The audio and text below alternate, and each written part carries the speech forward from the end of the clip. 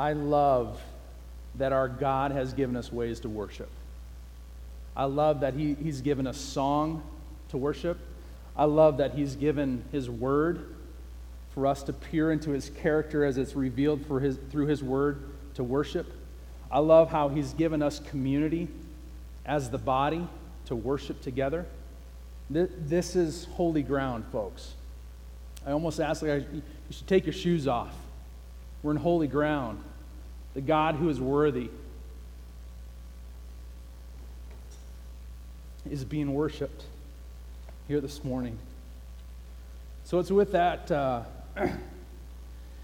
same heart posture I come before your people this morning, Lord Jesus.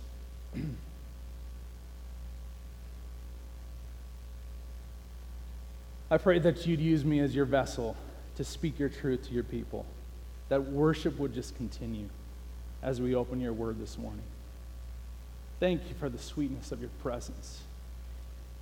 I'm excited to see how you are going to apply your word specifically to my heart, how you're going to apply your word to the heart of these people, and how we will be a changed people leaving this place.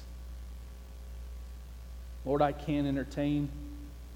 I can't make something of my own. It's only if you see fit to show up that real work will be done today.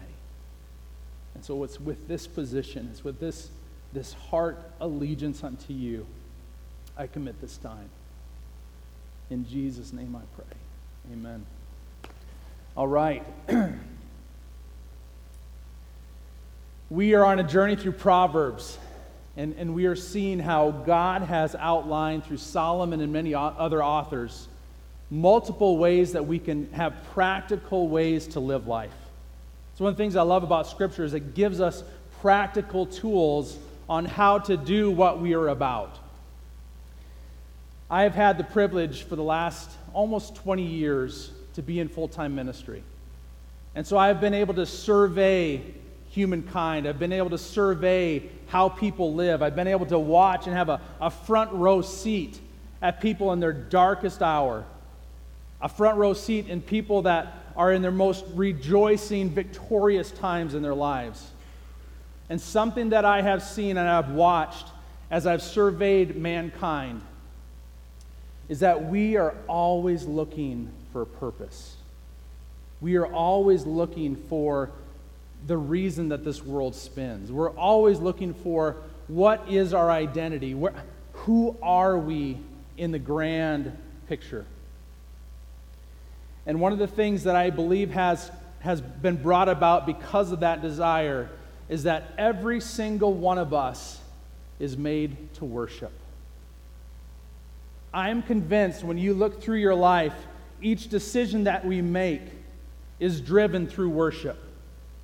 That we are a worship people. We are desirous of worshiping something.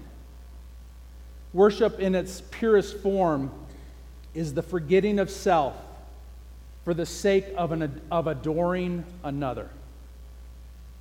That's what I pray took place this morning through song.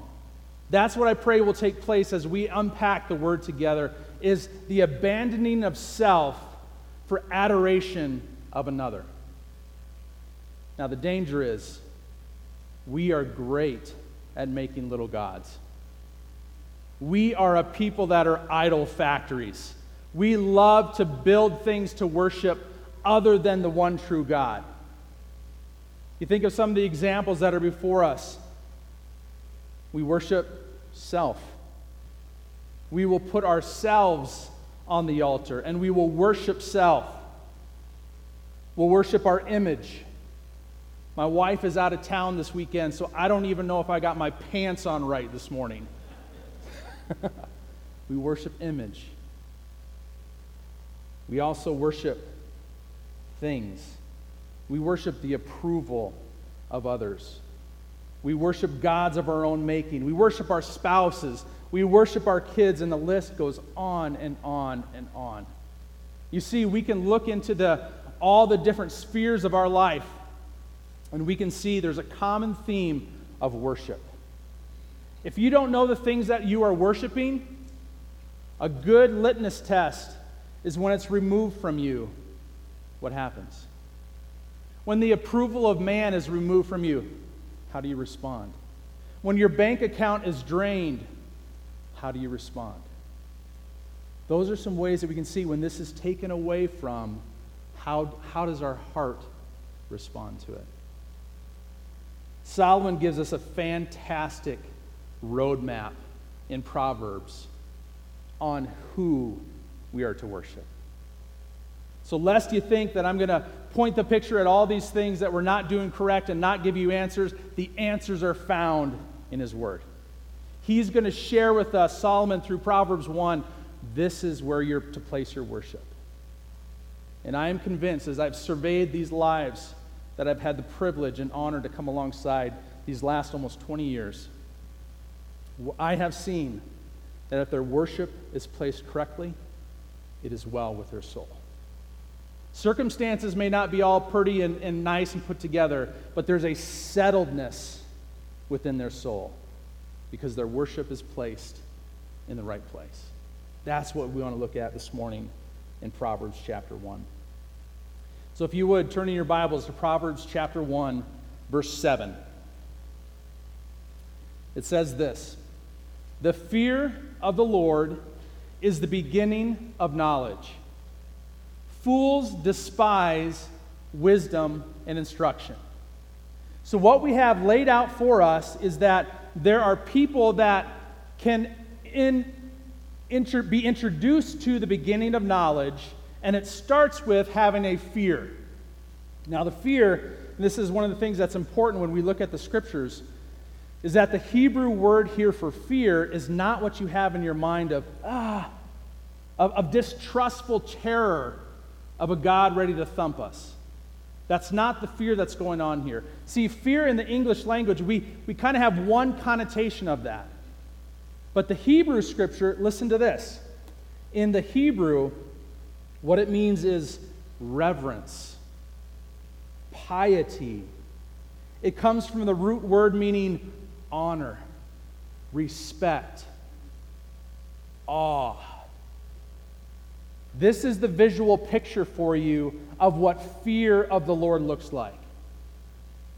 Where I can't stand in the presence of, I have to bow before. There's an awe that permeates from my heart towards this God because I've come face to face with Him.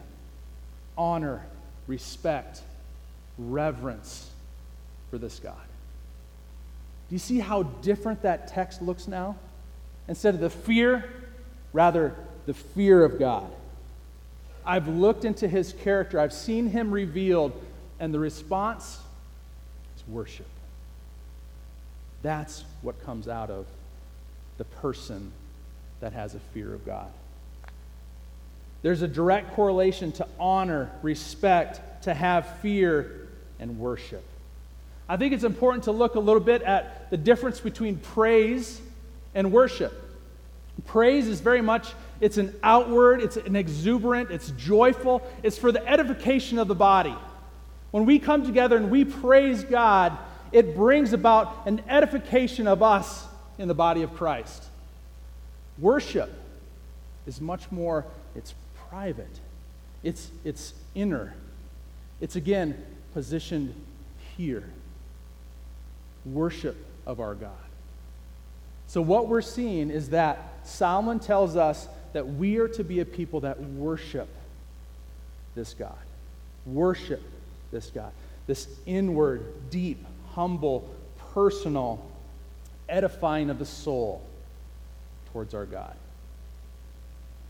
The scripture says the fear of, and we have to see, what are we to fear? What are we to have this reverence, this awe, this humbleness before? It says the Lord. And again, we would just miss it if we just go over the English language. The word for the Lord here is Yahweh. It's the proper name of the one true God. To be able to use the name Yahweh means that we have knowledge and that we have close proximity. It implies a personal and a covenant type relationship when we use the name Yahweh. That's what the word Lord is. So we have this, and we unpack the scripture. It says that we are to be a people that worship this covenant-keeping, personal, intimate God. All of that is packed in the fear of the Lord. See how quickly we could just breeze through it in the English language? We need to step back and soak into it and see, oh my God, there is such value and depth to what his word brings about. The name pictures God as the one who exists or causes existence. So when we think of I am, who has been, is, and will always be, there should be something that wells up within us, a position of worship to this God. And if not, then we haven't looked into the right God. We looked at a God of our own making. We are called to fear the Lord. We are called to have awe and reverence for this Yahweh. The awe, reverence, fear, and worship goes to the personal, intimate, covenant-making and covenant-keeping God, Yahweh, the Lord. The covenant that this God has made, and again, all of this is just packed into the word the Lord. The covenant that's made is the redemptive covenant with his people. So the beauty of what we have in the Old Testament, the gospel is laid out before us in those few short words, the fear of the Lord. Meaning, this God, Yahweh, who we have covenant relationship with, who he says, you are my son, you are my daughter, come into fellowship with me. That's the God with whom we have to do. The God who looked down and found you in the midst of your sin, knew everything that would take place in your life, past, present, and future, and said, I still choose you. You will be mine. Come, let's fellowship together. That's the God whom we have awe, reverence, worship of. The danger is when we say things like the gospel, your mind clicks off. You say, Mike, I got that. I understand the gospel. Yep, heard it. Jesus loves me. This I know. And yet what Solomon is telling us is that there is a depth to this gospel. There's a depth to this God who says, I'm going to make covenant with you and draw you into relationship with me. And the only correct response to that is worship. Just in the words, the fear of the Lord, we describe the gospel. The gospel of Jesus coming to earth to be a man, live the perfect life, take on our sin, die our death, and then resurrect on the third day to forever conquer death and secure relationship with us forever. That is worship worthy. We as a body of Christ are going to go to the creek this afternoon, and we're going to celebrate this truth. We're going to give an external picture of an inward reality of what has happened to these people. When we go into the waters of baptism, we come back out celebrating the resurrection of a victorious God.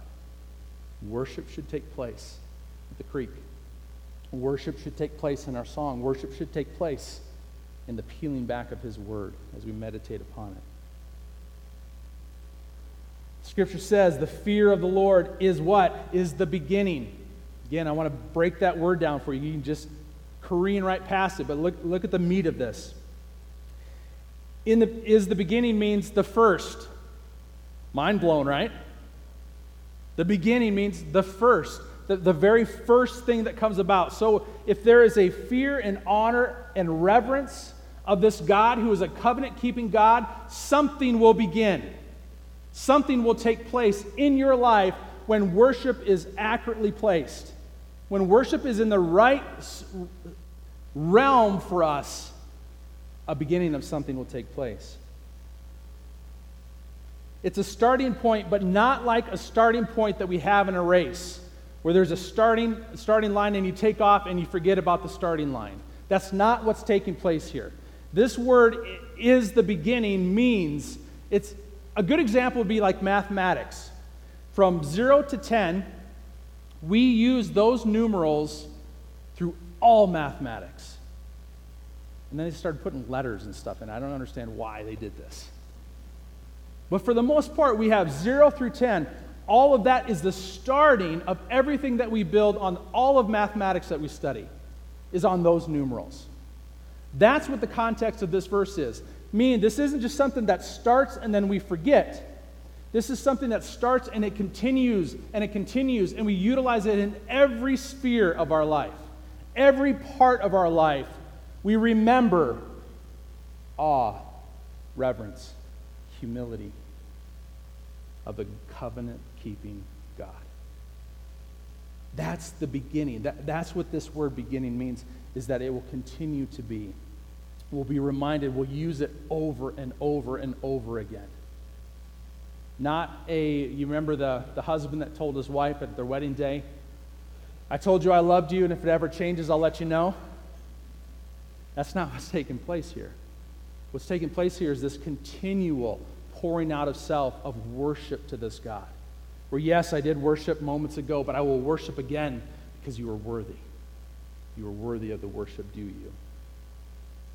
Solomon is telling us that when we glimpse into the eyes of redemptive, covenant-keeping God Yahweh, and our desire for worship is fully satisfied in reverence, respect, and awe, that is only the beginning. That's where we start, and the rest builds upon that foundation. So we have a God that says, have awe, reverence, worship me, the covenant-keeping God. And that will be the very beginning, the starting point that will build on to, what's the scripture say? Knowledge. So if we have the right worship in our life, if we understand who it is we are to worship, it will begin a process of knowledge. Knowledge means this: understanding, learning, gaining the ability to. Knowledge of how to be skilled at life, skilled at a trade, skilled at battle, and all spiritual things. Having an awe and reverence for God that leads us to worship will unleash a divine gift of knowledge on how to live life. Remember the premise. We are worshiping people. And when we are worshiping the one true God, like we have partaken together here this morning, knowledge will be given as a gift straight to us. This is how you live life. The adventure becomes, how do we draw this position, this heart position of worship into our workplace, into our homes, into our parenting, into our finances, into our sexuality, into our relationships? How do we draw this position of worship to our God in the midst of those arenas? You see how the scripture says, I will depart unto you a divine gift of my knowledge, God saying my knowledge of how to do this. I'll teach you to love your wife because I know best how to love your wife. I'll teach you how to raise your kids because I know best how to raise your kids. You just worship me. You just worship me. Have your heart positioned to worship me, and I will add all these things unto you. When the correct recipient of our worship is in place, life falls into order. I would ask you to stop and evaluate. Evaluate any area of your life that lacks peace. Evaluate any area of your life that has chaos. Evaluate any of your area of your life that has strain. And the first question I would pose to you is, what or who are you worshiping? Where is the allegiance of your heart placed in that area of strain, of chaos, of lack of peace? Who are we worshiping? Psalm 16:4 says, the sorrows of those who run after another God shall multiply. Our God knows that it is best for us to worship Him and no other. And He will relentlessly come after us and draw us back into that position of worship because He knows that will be best for you, to give Him the glory due His name. So that's what the man and the woman of God looks like. They are in a position of humble worship of a covenant-keeping God, and God bestows back into that person knowledge on how to live life. Let's look at the foolish man. The scripture continues to say, fools despise wisdom and instruction. Fools despise. This word fools is used 25 different times in the Hebrew scriptures. And despise means scorn, to deride, or to express contempt for. It's almost like a hand lifted to the sky in anger towards this God. What does a foolish man despise? The scripture says they despise wisdom and instruction. So we have this picture of, instead of positioning ourselves in humility before this God, it's rather a tyrant of anger towards this God of whom we are to fear. Do we see that in our world at all? And I would take it a step further. Do we not only see it in the world so far, do we see it in our own self? Do we see when God jeopardizes the lesser loves that we've fallen in love with? When he brings about conflict in that area, what rises up within us? I would venture to say there's probably more foolish people in here than we would like to admit. That we will look to not go into awe and reverence of this covenant-keeping God, but rather look to self. Remember that whole worship, we love to worship self. Fools despise, so they have this scorn or contempt towards wisdom. Wisdom is synonymous many times with knowledge. And again, it means skill, learning the skill of life, trade, battle, or spiritual things, aptitude, or experience. You would ask the question, why in the world would anybody have discontent against wisdom? Why would they raise their hand against, this is how to live life and live life well? Why would they do this?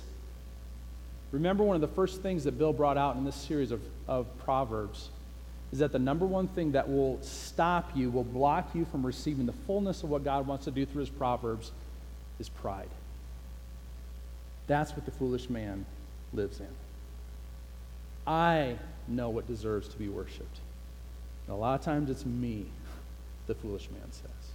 I don't need the wisdom of God and knowing how to live life your way. I don't need your insight. I don't need your ability to do life the way you say it should be done. I will do it in and of myself. Brings out a despising of his wisdom. Remember also that we're idol factories, and whenever the one true God threatens the God of our own making, contempt will arise. The fool not only despises wisdom, he also despises instruction. Let's look at this. Instruction, the word means the correcting of errant behavior, discipline, or the general overview of correction. How many of us line up to be corrected? How many of us line up to say, you know what, I've been errant, would you please correct? We don't typically do that. Why? Because we're not a people that worship. When I am positioned here, the worship of my one true God, I recognize my error, his holiness, and my correct response to his holiness. I love that we sang this morning, holy, holy, holy is this Lord God Almighty. That's the picture. You are God, I'm not. And when we choose to reverse the order, we become, like the Proverb says, a fool. Proverbs continues to describe this foolish man in chapter 1, verse 29. It says this, because they hated knowledge and did not choose the fear of the Lord. There's a good danger, you guys, for us when we look at a text, is that if we just grab that one phrase and we don't have the context of what's building up to it, we can miss the boat. We can miss the intent behind the scripture. A text with no context is no text at all. So let's back up a little bit in verse 22. It says, how long, O simple ones, will you love being simple? How long will scoffers delight in their scoffing and fools hate knowledge? If you turn at my reproof, behold, I will pour out my spirit to you. I will make my words known to you. Our God is saying, if you simply turn and follow me, if you simply position yourself as a man of worship, I will pour my spirit into you. Because I have called you and you refuse to listen. Stretched out my hand and no one has heeded. Because you have ignored all my counsel and would have none of my reproof. I also will laugh at your calamity. I will mock when terror strikes you. When terror strikes you like a storm and your calamity comes like a whirlwind, when distress and anguish come upon you, then they will call upon me, but I will not answer. They will seek me diligently, but will not find me, because they hated knowledge and did not choose the fear of the Lord. So you see the context now? Like if we just took in the middle of there, all right, we've got a God that says, when terror strikes you like a storm and calamity comes in, I will laugh at your calamity. Well, wait a minute. For those who continually say, no, I don't want your wisdom. I don't want you, God. I don't want what instruction you can give to me. Terror will come. And yet God says, look at the end of the verse. Let's continue on past 29. Verse 30, would have none of my counsel and despise all my reproof. Therefore, they shall eat the fruit of their way, and they will have the fill of their own devices. For the simple are killed by their turning away, and the complacency of fools destroys them. But verse 33, but whoever listens to me will dwell secure and will be at ease without dread of disaster. So what our God is telling us is through Solomon, through his servant Solomon to the text of Proverbs, is that if you listen to me, if you worship me as the one true God, you continually bring before your heart an awe and a reverence of me as your God, I will listen to you, you listen to me, you will dwell secure. You will be at ease without dread of disaster. What a beautiful promise that this God gives us.